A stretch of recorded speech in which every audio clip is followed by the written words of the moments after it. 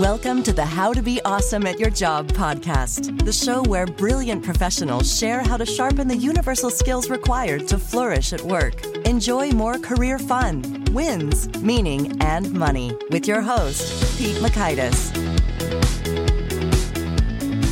Hello and welcome to episode 816 with Harrison Monarth. Harrison has some great wisdom when it comes to building your executive presence, what that means, how anyone can do it. So you'll learn 1, why it's easier to build executive presence than you might think. 2, the simplest thing you can do to improve others' perception of you. And 3, how to still contribute even when you don't have the answers. So if you want to check out the show notes or the transcript or the links to items that we mentioned, please visit us over at awesomeatyourjob.com/EP816. And while you're there, check out some of our goodies like the Gold Nugget email list, which provides a summary write-up of the actionable wisdom right to your inbox, as well as unlocking the vault of these such summaries over at awesomeatyourjob.com. That's called the Gold Nugget email list. Now here's Harrison's story. Harrison Monarth is one of today's most sought-after leadership development and executive coaches, helping CEOs, senior executives, managers, and high-potential employees develop critical leadership skills and increase their interpersonal effectiveness and ability to influence others. He has personally coached leaders from major organizations in financial services, technology, medical, legal, hospitality, and consumer industries, as well as those in startups, nonprofits, and politics.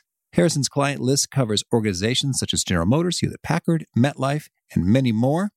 Big thanks to Harrison for sharing his wisdom with us. And big thanks to our sponsors. Check them out. One sponsor to check out is LinkedIn Jobs. Did you know that you can post a job for free at linkedin.com/beawesome? And with a fresh year, perhaps you're like many small business owners looking for some fresh insight and talent to make 2024 extra amazing. Well, LinkedIn Jobs has created tremendous tools to help you find the right professionals for your team faster and free. I love how they make it so easy with their promotion and selection tools. LinkedIn isn't just another job board. No. LinkedIn has a vast network of more than 1 billion professionals, which makes it the best place to hire. Here's some fun facts. 86% of small businesses get a qualified candidate within 24 hours, and small businesses rate LinkedIn Jobs number 1 in delivering quality hires versus leading competitors. You can post your job for free at linkedin.com/beawesome.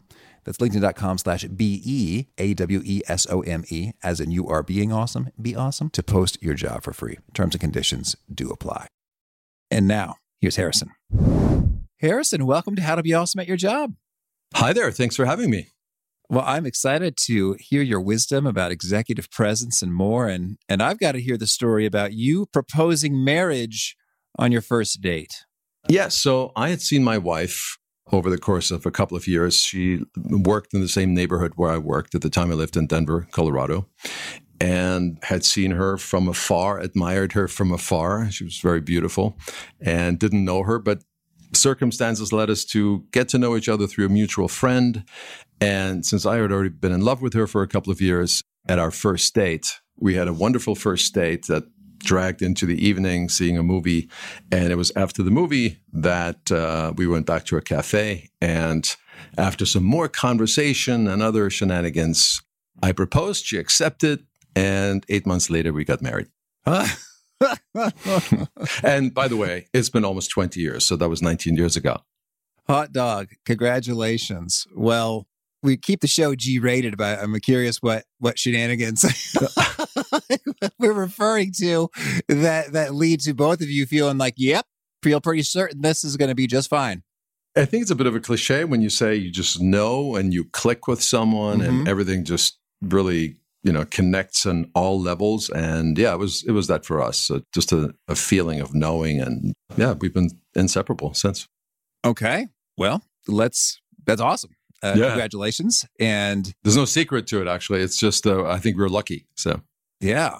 Well, here's where I make a forced segue. I think that a lot of people feel the same way about executive presence, Harrison, and that it feels like, hey, some people have it, they're lucky, they got it, and some people don't. But I'd love to hear your perspective on this. Your book, Executive Presence, second edition, The Art of Commanding Respect Like a CEO, shares some learnable behaviors that anyone can take on. Maybe can you kick us off with a particularly surprising or counterintuitive or extra fascinating discovery you've made about executive presence from your years of research and work in the field? Yeah, you said something interesting. I think you said you either have it or you don't, or people have maybe the perception that you have it and you don't. And I think that is one of those misperceptions about executive presence. It's often how we describe a nebulous quality like charisma. Somebody has it or they don't. Executive presence, I found in my research over the last 20 plus years, and probably unconsciously over many years before that, is a set of behaviors, traits, qualities, characteristics that we can identify and where we can understand that we all have a profile of certain behaviors that serve us, that help us, and others that perhaps get in the way of having an executive presence and having that positive influence. And so for me, the big aha was an understanding that, you know what, all these qualities, these behaviors, you don't have to have all of them, but you need to know where you are on that scale and what you have and what you don't have. So you have to start somewhere. And then you can create a plan and decide based on your circumstances, based on the company in which you work, the people you work with, the system you're in, what's important to develop and what you need to still, maybe what you need to continue doing and what you need to intensify or magnify. Mm-hmm. Well, a collection of behaviors, Harrison, could you perhaps segment the lofty concept of executive presence into a manageable set of categories we can get our arms around? Sure. So if I were to break it down, and again, this is the world according to me, this is by no means an exact science, obviously, but executive presence, a combination of communication behaviors, communication skills, such as managing difficult conversations, about engaging others, being the kind of communicator who can easily engage other people, telling strategic stories in business and to explain complex topics and subject matter, being inspiring and persuading, helping people understand something and come to a decision. So these are all, say, behaviors under communication. Political savvy is important. Do you have the ability to create alliances, to manage up, to generate buy-in and support from people? Courage, competence. To me, you have to have competence in something. You have to be able to communicate, both develop a level of expertise and intellect and develop a persona that lets other people know that you can be counted on and that you're a person of substance and competence in order to be seen as having that presence. Delivering results is an important part as well under the category of competence. For instance, if we can't deliver the results, if we can't contribute value to an organization, to a group, to a team, we're not necessarily seen as having an executive presence, or we will have an executive presence that's shallow, like a politician, let's say, in cases. Acting decisively is part of it, having courage, being calm under pressure. Those are all some. I'm not going to rattle off the whole, let's say 27 or 30, but those are some that I think are very important. Okay. Well, that's a whole boatload of things. I'm curious if that feels overwhelming for folks. Could you give us some hope, some inspiration with a story of someone who was kind of low on this collection of behaviors, but then did some things to make a huge upgrade to their executive presence and see good results? Yes, I can. I had a client not too long ago who was at a management level in a company, and networking was something that she found distasteful. She didn't like. It was uncomfortable for her, and just generally reaching out to strangers. She considers herself an introvert and generally just uncomfortable with engaging people that she had no business reason to engage. And so what I helped her with, a couple of things. Number one is changing her mindset to basically say, look, what can I contribute to the person, to the company, to the organization that would be of value? So that's one important shift in terms of how to even get out of your shell or think about yourself, not by way of grabbing or self-promoting, but to actually contribute value. The other part was where I talked about helping her create a stakeholder map. So creating a visual representation of where people are in the company and who has influence, who is someone that could help you get things done, who is somebody that can help you do better at your job, hit the ground running if you're new in the job, and basically contribute value more quickly. Once you have those people, once you have a map like this, once you have a good overview of who's who in the organization, then you obviously need to engage and have substantive, hopefully interesting conversations. And I think that's where a lot of people shy away. They are worried that they have nothing in common with the person, that they are at too low a level, let's say, if they're relatively new in their career or new at the company, what would that person possibly want to talk about with me? And so what I asked her to do in this case is I asked her what she would be genuinely curious about if she were stuck in an elevator with that person for 2 hours. What would you talk about? What would you ask that person that you're genuinely curious about? And so it kind of broke it down for her. And she really thought genuinely about, okay, I would want to know this. I would want to know what is the person thinking about our division or my job, my role, how we could most contribute value. What challenges did they have in a similar role or at a different part of the company? There were so many questions that she herself generated after a while. And then she felt very confident all of a sudden there was no status differential all of a sudden. It was just, how can I connect with that leader in a way that I show that I'm genuinely interested in them, but so I can learn from them as well. So that's one of the ways I helped. And it made a huge difference for her because obviously she uses that now to engage with others that she really has no business reason to connect with. Mm-hmm. Excellent. So I'm curious, if we're going to put forth some effort into developing executive presence, what might you suggest as some top high leverage starting points in that they need development for a lot of people and it's relatively easy to do something about it in terms of, well, just videotape yourself a couple of times and you'll stop doing that. Bada bing. Are there any kinds of domains and practices that have a really strong bang for the buck there? Yes, I'm looking at this as building it from the ground up. Because first of all, again, we're all a mixed bag. We're strong in some areas, we're not so strong in other areas. And so my recommendation is always to get feedback, first of all. And I ask people 2 questions. Number one, and to use these questions with others that know them, that can actually make comments. What do you appreciate about me? How do you perceive me? Number one. And the second question is, what would make me even stronger? And the first question is somewhat open, is how am I perceived? Or how do you perceive me? People will generally, because it's not anonymous, they're telling you face to face, generally speaking, they're going to tell you a lot of nice things about you, the things they actually like about you, that they appreciate about you, that make you strong, which is great. But you also need to know what could potentially hold you back. But so I coach them on asking the second question in a very specific way, and not what are my blind spots now? What am I not doing well? Or what could I be doing better? All of these things put the other person in sort of a negative mind space. It puts them into criticizing mode, and nobody wants to criticize you face to face. And so what people do like to do, rather than give negative feedback, is they like to give advice. And that's why I would like to keep the second question. I tell them, keep it very positive instead of saying, what are my blind spots or what am I not doing well? First, I tell them, thank them for all the nice things they just said about you, because they probably did. And then you say, now, what would make me even stronger? And the word even is so important because the premise here is that, well, you just told me a lot of nice things, that I'm strong in these areas. Now, what make me even stronger?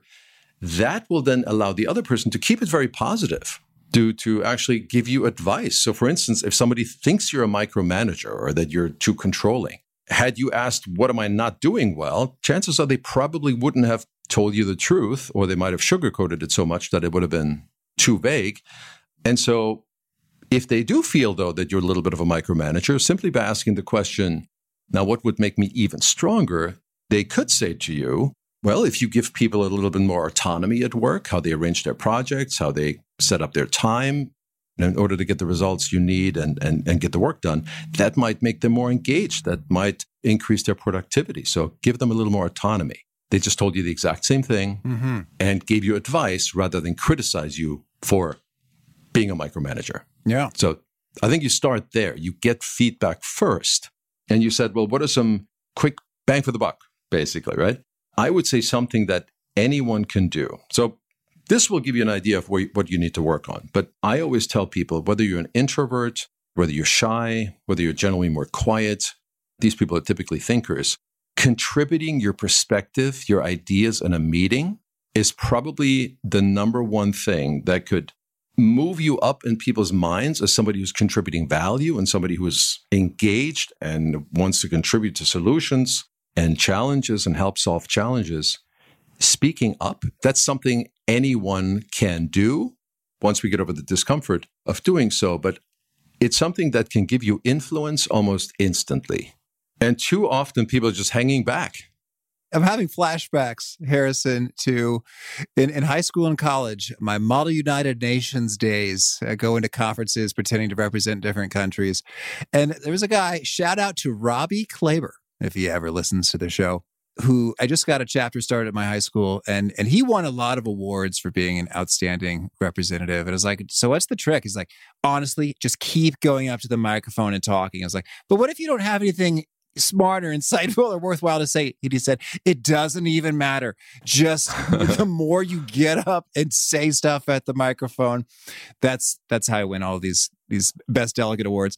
And I thought that seemed off. But then in my experience, as I was watching it happen too, yes, the exact same pattern played out. Now, life is not exactly, or business careers are not exactly a Model United Nations conference for a high school or college student. But I think some of the same principles apply in that just talk more, and hopefully it's value added, so you're not just wasting everybody's time. But Harrison, if anyone has concerns that, I don't know if what I have to say is that insightful or worthwhile in speaking up, do you have any pro tips on either overcoming that resistance or a quick way you can do an internal safety check, like, yep, that is a worthwhile contribution, versus no, folks will probably roll their eyes internally and wish I would shut up? Mm-hmm. By the way, there are a number of studies from the Haas School of Business, for instance, that show that in small and medium-sized groups, speaking up and contributing your perspective makes other people see you as having leadership potential, leadership qualities. They see you as influential. And then other studies can confirm that as well. And even see you as more competent, by the way, even if you don't always get the answers right. They just see you as more competent to lead because you're seen as hardworking, as contributing, again, to solutions, as wanting to make a difference to the team. So there are some great qualities. But to your point, so what if I feel like I just don't have anything to add? So I'm going to give you the light version, and then I'm going to give you the power version. All right. The light version is, think about, why are you there? What's the point of you even being in this meeting? And hopefully you've thought about this beforehand, right? And if you haven't, then maybe you learn a lesson that next time you do think about, why am I there? What questions do I want to ask? What do I need to find out? What's the objective? What are we trying to accomplish, right? Are we trying to solve a problem? Are we trying to brainstorm? Are we trying to come to a decision or discuss, get to a consensus? There is obviously some sort of objective. And if there isn't one, or if you don't know what the objective is, ask other people, what are we trying to do here? And then think about, why are you there? And then hopefully you can connect the dots there. But generally I say, prepare for these meetings, even if you feel maybe you're new and you don't have anything super relevant to add. Well, you could probably ask some good questions. So think about what those questions are. And then you might actually be the person, because meetings often go off the rails. People start rambling, they go all over the place, they go down rabbit holes and start talking about things that really had nothing to do with the meeting objective. So you could be the person that brings everybody back on track and say, hey, weren't we trying to decide between A and B? We're really just going way off of that. So here's what I would like to add to that discussion. And so there are lots of different things if you prepare.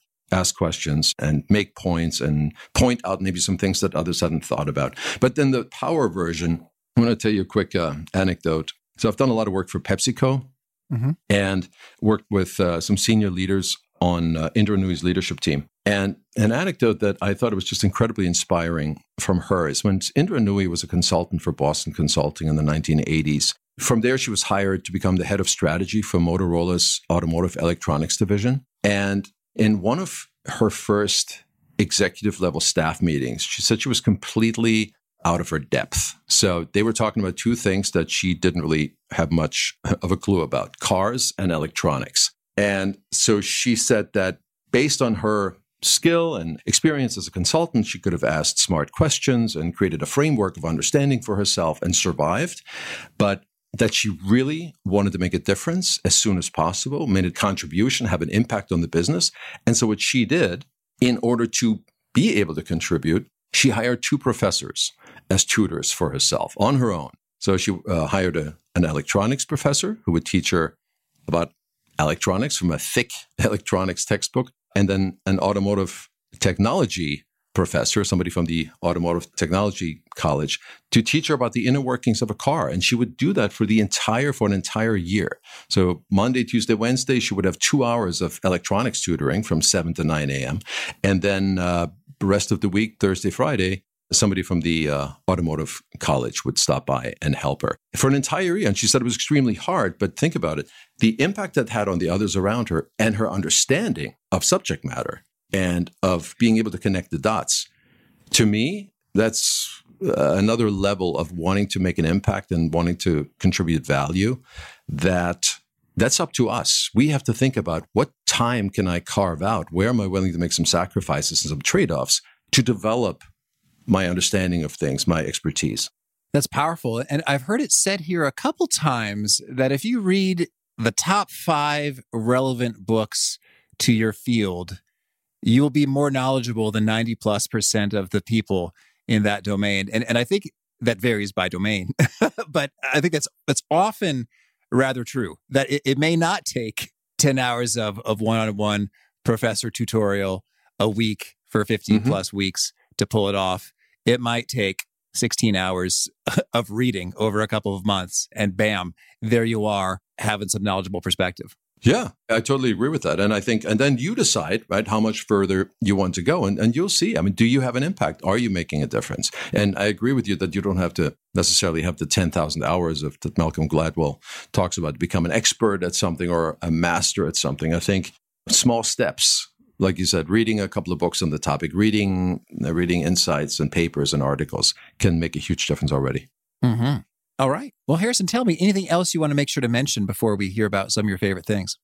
No, I would say the idea of getting feedback, understanding, developing your internal self-awareness, external self-awareness, how you show up to the world, and then deciding what do I need to work on is a great foundation to then increase your executive presence. Okay. Well, now could you share with us a favorite quote, something you find inspiring? There's a quote by George Bernard Shaw who said that life is not about finding yourself, life's about creating yourself. Lovely. And I think that's powerful because it puts the control in your hands. Okay. And a favorite study or experiment or bit of research? Francesca Gino, a few years ago, led a study with Adam Grant on gratitude, the power of gratitude. And they found that Gallup also found that managers showing gratitude to employees can boost productivity by 5 to 10%. People feeling appreciated by their managers, being more engaged at work and being happier at work. So I love that study because it reinforces something that we all intuitively know, I think. Okay. And could you share a favorite book? Matter of fact, I have it in front of me. It's called Daily Rituals. Daily Rituals by Mason Curry. And it just talks about rituals that famous artists, composers, painters, writers have had. And it's full of failures. So the book is full of how these people try to get out of work, try to avoid work, procrastinated, but then found themselves still producing masterpieces and great works. And I think it just sort of humanizes them, and it makes you feel less like a loser if you don't feel like getting off the couch for a full day. All righty. And a favorite tool, something you use to be awesome at your job? For me, a favorite tool is reframing. So reframing things, I think the power of reframing, looking at things from different perspectives. So it makes you calmer, taking different viewpoints on something, because there's so much that stresses us out.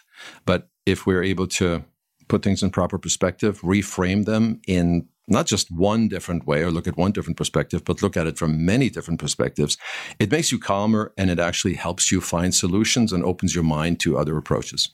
Okay. And is there a key nugget you share that seems to connect and resonate with folks? They quote it back to you often? Key nugget. Well, actually, to be honest with you, it's connected to that. It is this looking at things in a different way. And one thing that people often either cite or remind me of that I've talked about at a workshop or in a coaching session is this idea of, rather than thinking of yourself, think about others and how you can contribute value to others will make a lot of things easier, from speaking up to networking to increasing visibility to getting involved with people and things. That just the idea of looking at it from the perspective of, I'd like to make a contribution, I'd like to contribute value, has a huge impact on our willingness, our motivation to actually go out and do it. All right. And if folks want to learn more or get in touch, where would you point them? LinkedIn is a great way. I am on LinkedIn. Certainly we have our website, gurumaker.com, but LinkedIn, I post on LinkedIn not as often as I'd like. But yeah, messaging on LinkedIn and just connecting that way and staying in touch that way is great. All right. And do you have a final challenge or call to action for folks looking to be awesome at their jobs? Yes, I would say a challenge would be, and this is often I give people that challenge in the workshop, I would say pick 6 people that know you, have worked with you maybe, or working with you. Ask them the 2 questions. How am I perceived? Wait for the nice answers and maybe they'll tell you something interesting. And then the second question, now what would make me even stronger? And listen, wait for the answers, be grateful for the answers, probe if you want to have clarity. And then you have something that you can work on potentially to make you even more effective and even stronger. Mm-hmm. That's good. Harrison, this has been a treat. Thank you. I wish you much fun and success and executive presence. Thank you very much. Pleasure talking to you. I really appreciate what Harrison had to say about speaking up. And if you don't think you have brilliantly insightful answers, stop to think in advance of the meeting, what are they bringing me in for? What is my contribution? Maybe you'll learn, not much. Maybe you can get out of that meeting and push back in a smart way.